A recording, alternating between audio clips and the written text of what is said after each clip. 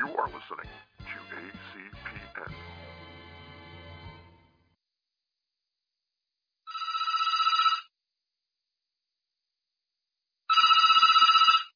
Emerald City Video, this is Russ. Do you have that one with that guy who was in that movie that was out last year?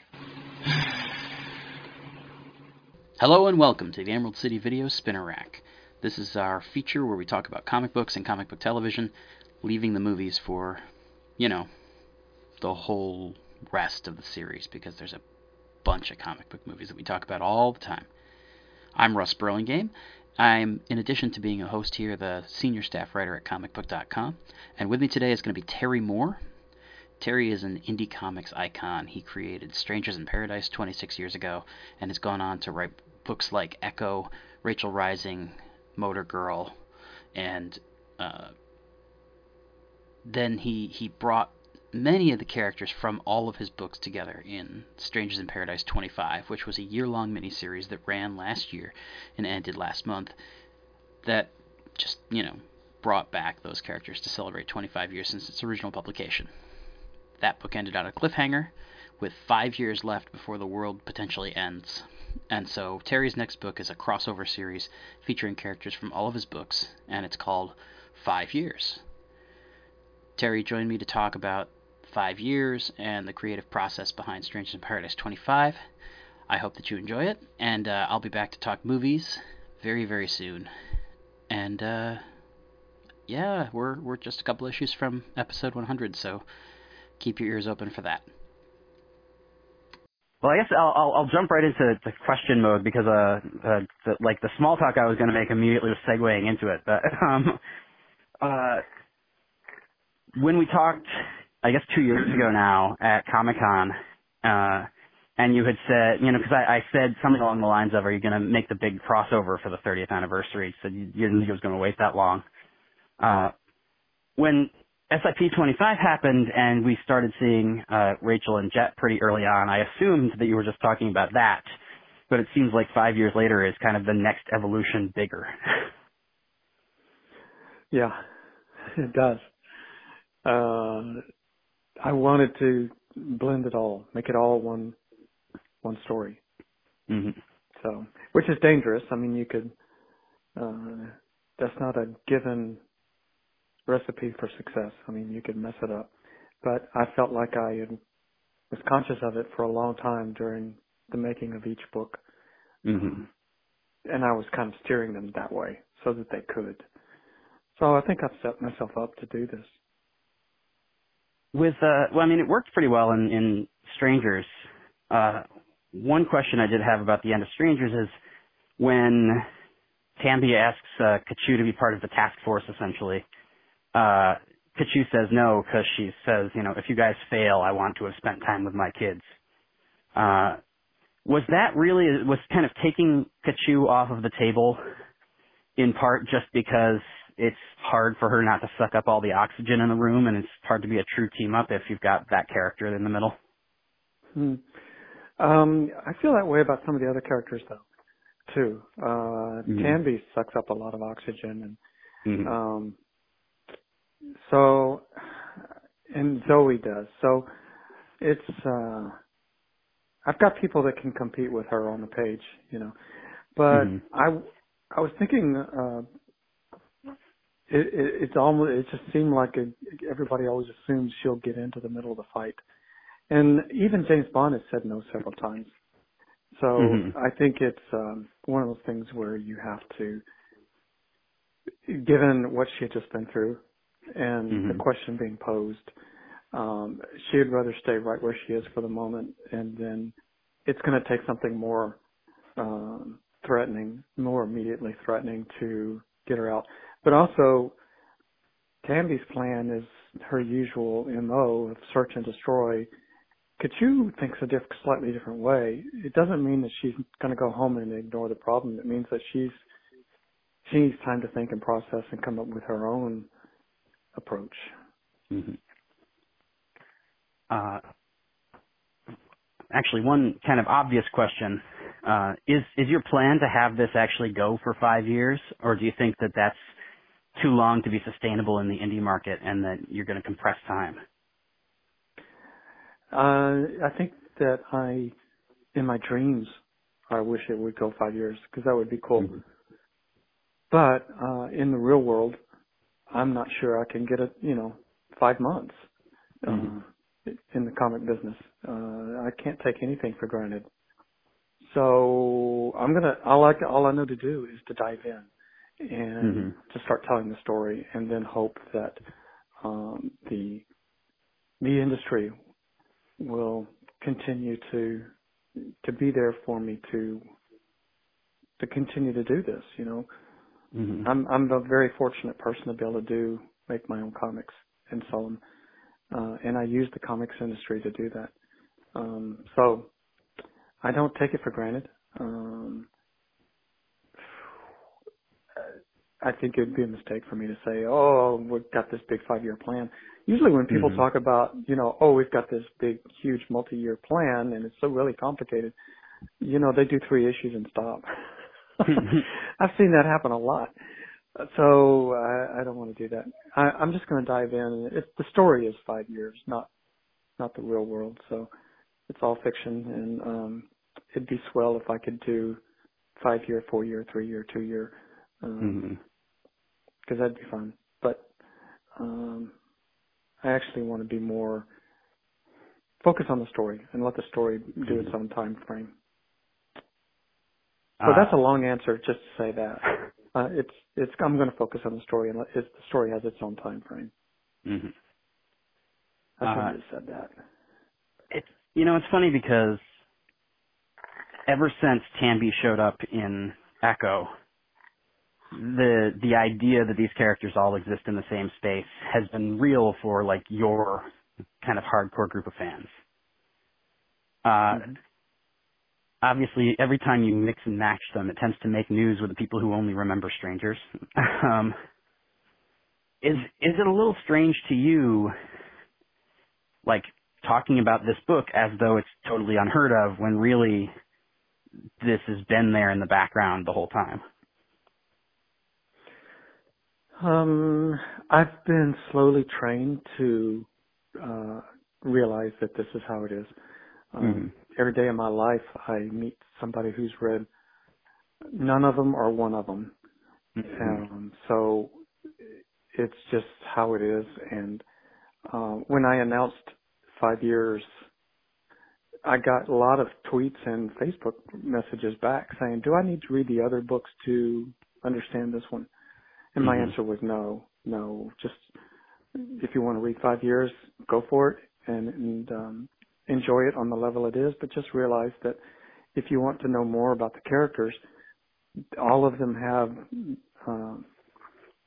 backgrounds. There's a story behind all these characters, and you can go find that story if you're interested. So I think that's probably the healthiest way to approach it for me. Is it kind of helpful when you encounter new or lapsed readers to be able to kind of point to them and say, well, if you don't want to drop, $70 on the trades or whatever, then Strangers in Paradise is on Comixology Unlimited now. Well, that's another world. I don't get into that so much. I just focus on making the story.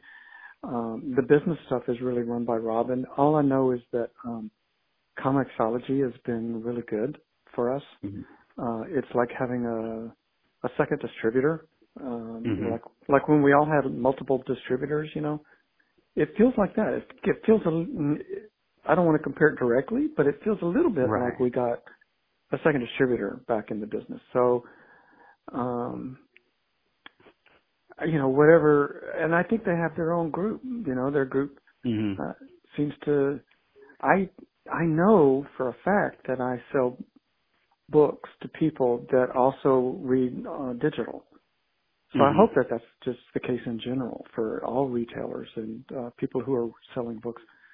But I know for a fact at my table that so many people come up and say, I've read what I wanted to online and now I'm here to get the book, or, vice versa or whatever. So, yeah. Hey, whatever works, I just want everybody to read the story. It's and one thing to admit here is that after I've been in it for a while, 25 years, it's kind of like being a musician where I almost don't care what format I'm in anymore because I've been in several formats. Mm-hmm. So whether you buy my stuff on an LP or an 8-track tape or a cassette player or a CD or YouTube, just listen to the band. Mm-hmm. So just read my stories, whatever format you want. If we switch to skywriting, I hope that they'll read my skywriting story too. That's actually the musical analogy, gives me an opportunity to ask. Are you still in the background working on the Griffin Silver album that you talked about releasing as part of 25, or is that getting pushed off to 30? Well, it's too late for 25. That ship has sailed. We're into 26 now and looking forward. So, what we talked about here was remaking the Strangers in Paradise Treasury, which really the first Treasury that we made years ago, it only went up to issue 60. And so it's only half complete. We're talking about finishing that out, and including Strangers in Paradise XXV in it, Sip Kids, everything. And then in that big new Treasury edition, have a music CD in there. So yeah, I am still playing. I still record, and I'm very, very, very, very, very shy about getting into any of that with anybody because I don't want, I don't want anything to take away from the book. So, but it would be fun to have a CD in one special little place if somebody wanted to get that Treasury. It's going to be a big monster coffee table type book, and I don't know if we're going to release it in 2020 or not quite sure when we're going to do it. Well, you've talked about this before, is that the reason you're not monthly is because you do, between you and Robin, basically everything for the book. And so it's not like you have a ton of downtime. Yeah, like zero downtime. Yeah. And you're right. Yeah, we do it all. So it is very time consuming. I'm amazed at it. And then when I have to put together a collection, like a SIP book, anything to do with the SIP was hard because there was so much of it, so we would decide, we need to put a black dot on every page. Well, that means I have to go through 2,400 pages and put a black dot on there. And then we'd send it off the printer and he'd send me a new proof back, and then I had to proof 2,400 pages again just to make sure they didn't delete one. So everything is time consuming when you've been at it for so long. It adds up, so Strangers in Paradise is like a mountain now. Every time I want to do something with it, I have to push a mountain. And I'm probably making it worse by putting them all together into one huge landmass now, one big story. Well, it's funny because again, going back to the Comic-Con when you announced 25, somebody asked what's next, and I think you said either Rachel or Echo that you wanted to wrap up dangling plot threads. And of course, both of those characters are in this. Is it safe to assume that the Echo characters are going to be much more of a kind of presence here than they were in the Strangers relaunch? I see them all as having their own. To me, this is like an Avengers story, and you're going to get, when you read the Avengers, or watch the movie, you're getting all of their stories. So it's going to be that way for me. That the characters from Echo are just as important as the characters from Rachel in their attempts to address the problem in the story. So yeah, each one of these character groups has my respect, and I want them to all get equal time. But there will need to be a golden thread, otherwise it's a lot of miscellany. So there's several common denominators and golden threads that tie it all together. A couple of them are characters, and some of it is just story continuity, things that tie it together and bring it both in a good way and in a bad way. In the world of physics, some bonds that bind are bad news. So yeah, I'm really going to enjoy this. In the spirit of that, obviously it's been 25 years of everything you write getting optioned and then nothing actually getting made. Is it? Yeah, welcome to the world. Yeah. Yeah. Well, putting it all together, is that a thing that concerns you at all? Like, do you even think about that? That like, oh, this might make it easier or harder to package this the next time around because now you've got all of these entanglements between the characters. No, everything is taken now. So there's no repackaging any of it, or I've retained my ability to continue to make books, any book I want. Mm-hmm. So I have my freedom in my world. But in terms of like, is Echo spoken for? Yes. Rachel? Yes. Strangers? Yes. Rachel? Yes. SIP? Yes. So they're all taken, and it's up to them. They're doing well. I've noticed, I'm sure you've noticed, that when you see people say thank you for their award, they always talk about somebody having faith in them for 16 years. That's how long it took to get it made. So unless you're, inside the system, and people can make whatever idea you came up with at lunch, but if you're an outsider like me, and trying to get things to develop, there's a process, a natural time where you have to find the right people, and they have to find the next correct circle of people, and so on. So it's a very organic process. At first it seems impossible or just random, but after you've been doing it a while, you see that there is, there's a logic to it that does kind of become something you can navigate, So I'm feeling pretty good about it. I know that something will happen, something will get made, but now what I tell people now is, in my lifetime, please don't take another 25 years. I'll be gone. I would like to be able to watch one of these. Do you, because I know obviously you've written some of the screenplays for some of these. Does that kind of involvement, do you get more invested when they say, hey, can you do a pass on this? Or at this point, has it been so many times that it's just kind of like, I can do my best to help you and then I'm out of the picture?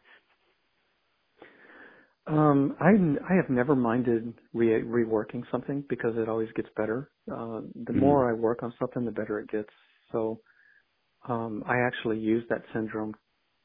I rely on that syndrome, and I use it in my working life. So doing another pass out of script is not a problem for me. It never has been. And where I would have a problem is if people want to incorporate something that doesn't fit. But that's never come up. I've never been in that situation. The people that I work with like the story, and they like the characters. So they're just wanting as much story as possible out of it. And what's wrong with that, So I tend to come in with pretty fully developed characters, so they know what they're getting when they get it.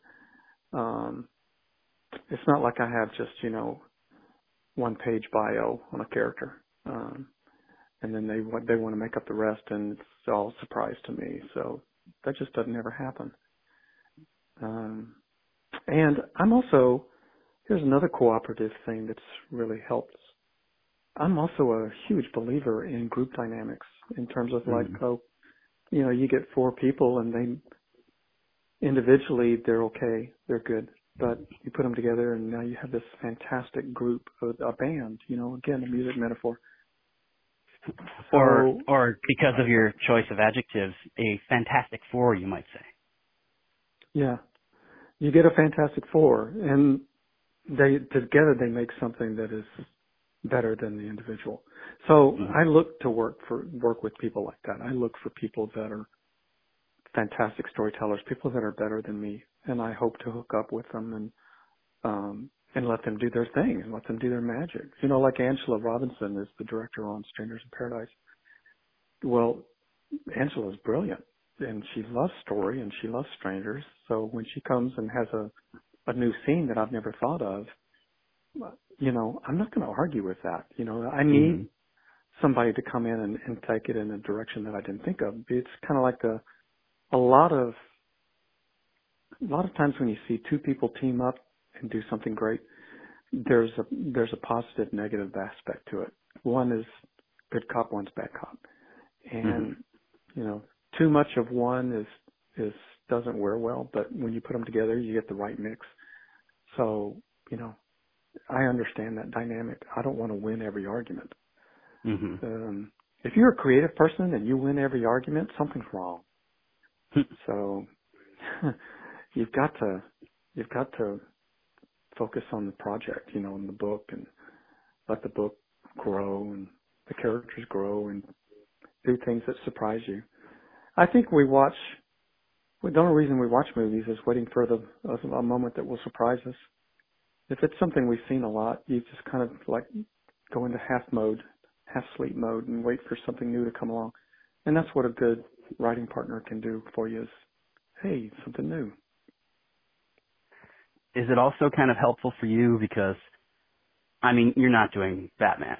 You're doing books where basically the people who are aware they exist understand what you're doing for the most part. Do you think that that's something that's been kind of helpful for you as you build partnerships?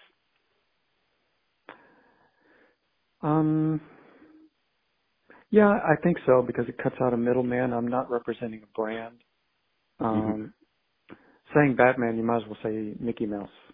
Well, you know, Mickey Mouse sells himself, and the rules are established before you even walk into the conversation about it. But when it comes to my stuff, you know, if they talk to me, they're talking to the source of where. I guess it would be the same as when people talk to Charles Schultz. If you want to get at the Peanuts character, you have to go through him because he's the fountain that all that flows from. You know, so it cuts out a middleman. That's good. And he can think on his feet and take a left turn if somebody wants to suggest that. You know. So yeah, I think there's the meetings go faster. I think the meetings go faster. Heading back to the comic. Oh, sorry. That's it. Heading back to the comic, did you know going into SIP 25 what kind of the structure of this whole kind of larger story was going to be, or was that a discovery along the way? Well, I always have a general framework in my head when I start. I've described it as like a road trip where I know what my destination is and the main things I want to get done along the way. And then every day I work, I look for those individual moments of things that flesh out the scene, you know. So it's like that for me. It's like my idea of the story is like a homework assignment. Here's an outline. Now go make it real. Flesh it out. So that's what I do in the daily process is flesh out the general ideas. But I always have to have, like when I start an issue, I have, say, maybe 4 major scenes in mind. And I know what the mood is and how it's impacting the people. Sometimes if the conversation is tricky, I'll write out the dialogue. Things like that, you know. Or if I only have 4 pages, but I have a 9-page idea and I have to fit it into 4 pages, you know, I'll sit down and work that out in final draft or something, you know. So I actually do a little bit of everything, whatever works. I've got boxes and boxes of pencils and pens and art tools, and I just use whatever I need. It's the same way with the writing and the creativity. I have final draft. I have, you know, my prose programs. I have my computer, my laptop. I have paper and pencil, and sometimes I just stare at the ceiling. Whatever moves it all forward. Mm-hmm. One of the, and I don't know if this is necessarily a device or if it just kind of read that way because of my attachment to these characters, so bear with me. But one of the devices that I liked a lot in Strangers in Paradise 25 was every time there was the page turn that revealed, oh, we're going to Manson, or oh, we're like introducing this new element from the Terryverse. Obviously, starting 5 years, the premise is that they're all together, so we don't have kind of that moment of surprise quite as much. Is that a whole different kind of dynamic as you're trying to break story for putting these people together and needing to come up with that moment? Well, for me, the moment comes from the characters, not the location. So I think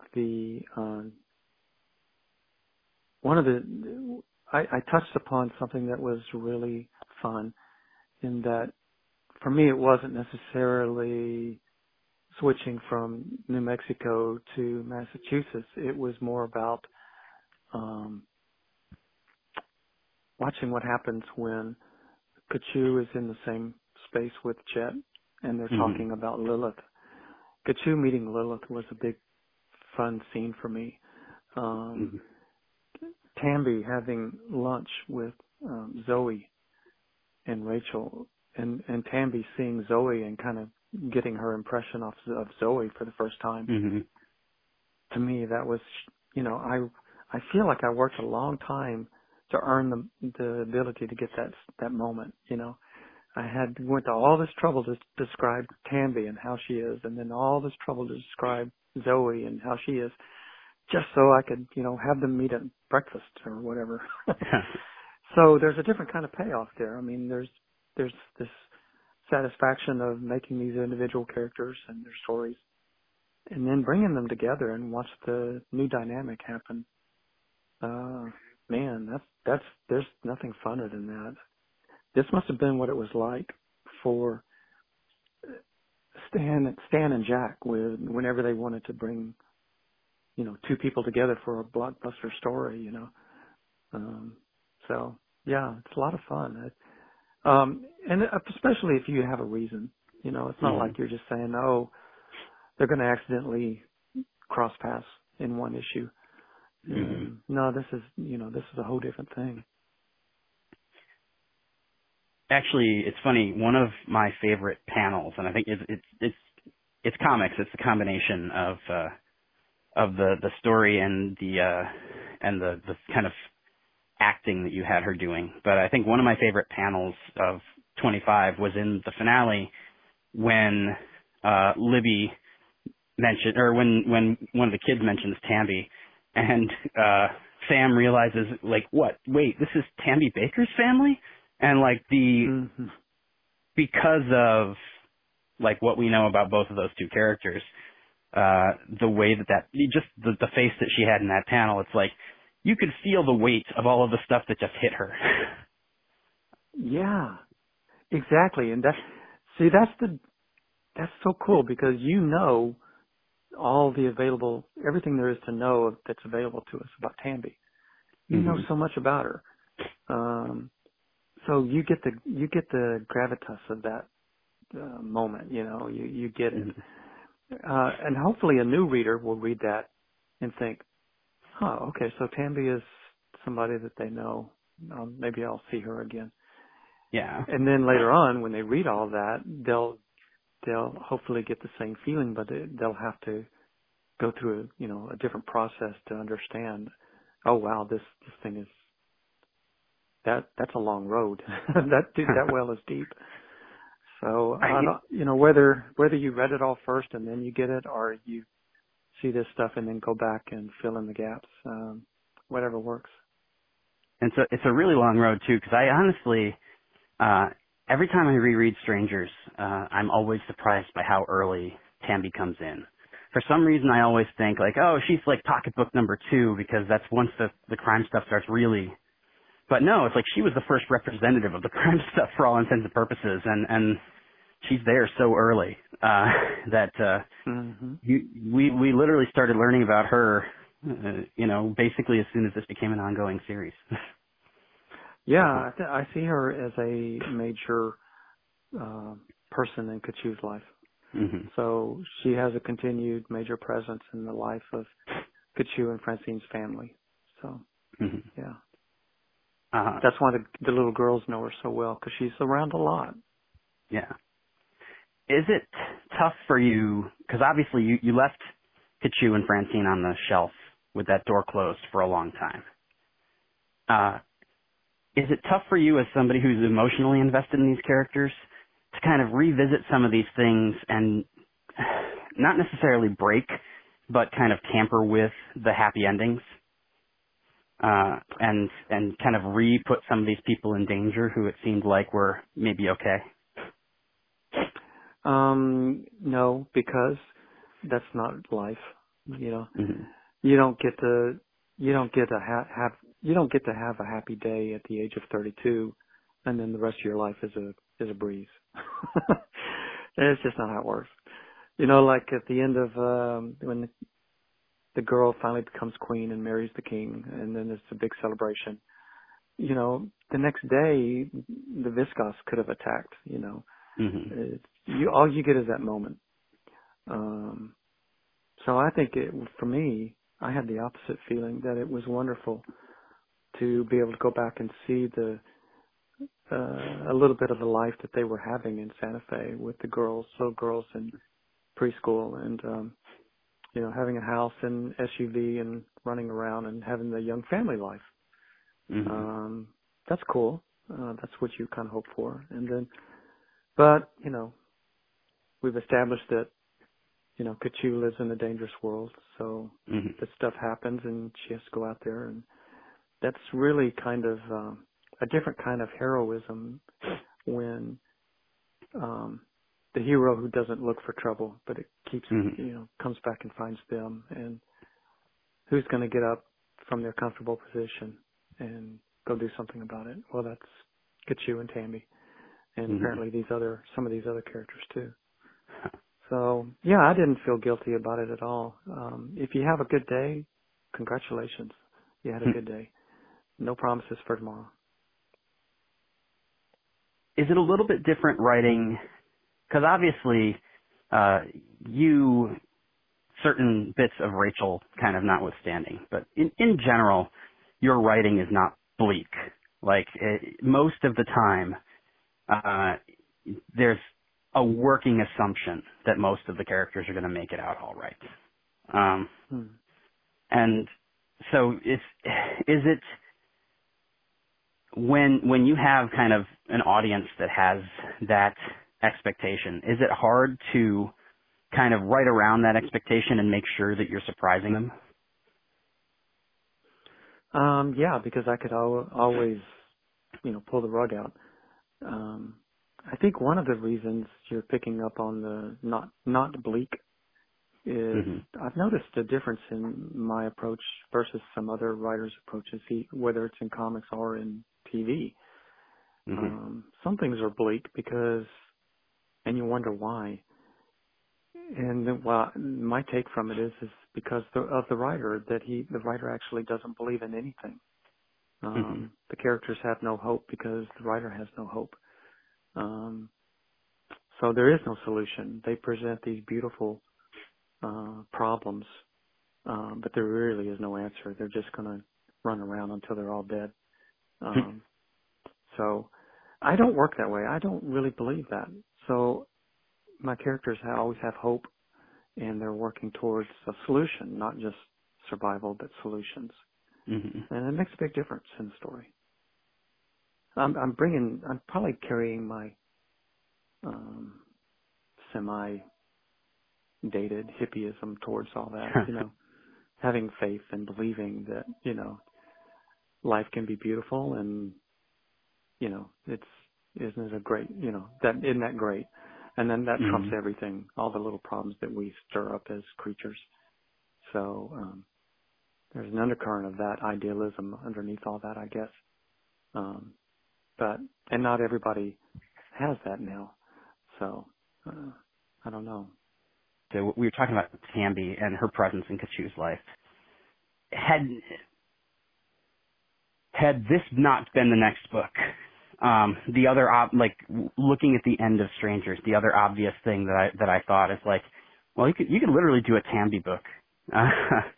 Is it kind of gratifying to have a supporting character who kind of looms large enough that you could more or less center a few years worth of stories around her, and you wouldn't have to do much in the way of building her up to explain anything?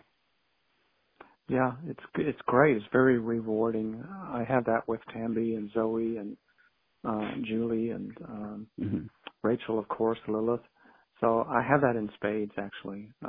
Any of these main characters could support a story of their own. And in my head, I see that story. So I try to bring that. When I do get to use these characters, I try to inject as much of that as possible so that people can understand these characters have depth and that they're doing something when the camera's not on. Yeah. So I really don't like useless characters that I just need somebody to walk in and say something. I don't do that. So even that guy, the closest I have to that is Video Pat. He's the little dumpy guy with the mustache, and he kept appearing at different jobs around town during the first Strangers in Paradise series, and he's a creepy little guy. But he was my comedy relief, and he just kind of became a running gag. Oh, there he is. It's like he became like a member of a comedy skit team. Like there he is with a different costume. And I really enjoyed putting him in to work at the rental agency at the airport in Boston in Strangers in Paradise 25. He's the one, renting the car out to Kachu and everything. So, but even Video Pat has a life to me. I can picture his apartment and all that kind of stuff. And when I'm drawing him, and why he says what he says, why he's the umpteenth million person to say in Boston to say, I know a place with good chowder. So all that kind of embarrassing stuff. So he's the closest I have to using somebody to just get messages across. But even he has a reoccurring role, so kind of like a Seinfeld character. Okay, I'll ask you one last thing because I have taken a lot of your time, but I missed completely and I do this honestly kind of on purpose with a lot of your stuff. I missed the solicitations for the end of the book. And so I didn't know what that cover was going to be until I opened the envelope. And so going in, did you know, like, okay, well, the last cover of 25 has to be another version of this kind of recurring visual motif that you've had since the beginning? Again, it's just one of those things that I feel like I worked hard to get the right to do that. It takes a long time to set that up. To have one at the beginning, in the middle, and the end, it was just a sheer joy to do that. It meant a lot to me, and I'm glad you noticed. So I'm really, I particularly liked the fact that David got incorporated into the final. Well, that's, because again, we've talked about like that's a character who I really like, and it's easy sometimes to kind of give him less notice because he isn't Francine and Kachu. Well, his presence will always be there because he's, the father of Kachu's girl. So, she keeps his presence known, for her daughter's sake. Thanks again to Terry for joining us. You can find his comics at abstractstudiocomics.com. You can find Terry on social media at Terry Moore Art on, I believe, Instagram and Twitter. And strangersinparadise.com takes you to the general Terry Moore Abstract Studios page, which also has a store and some things like that. You can follow the show at ECV_podcast on Twitter, and you can follow me at Russ Burlingame, RussBurlingame. That's really long, and I'm not going to repeat it, so your job is to come back here in 5 days. And always remember to rewind your cassettes. ACEN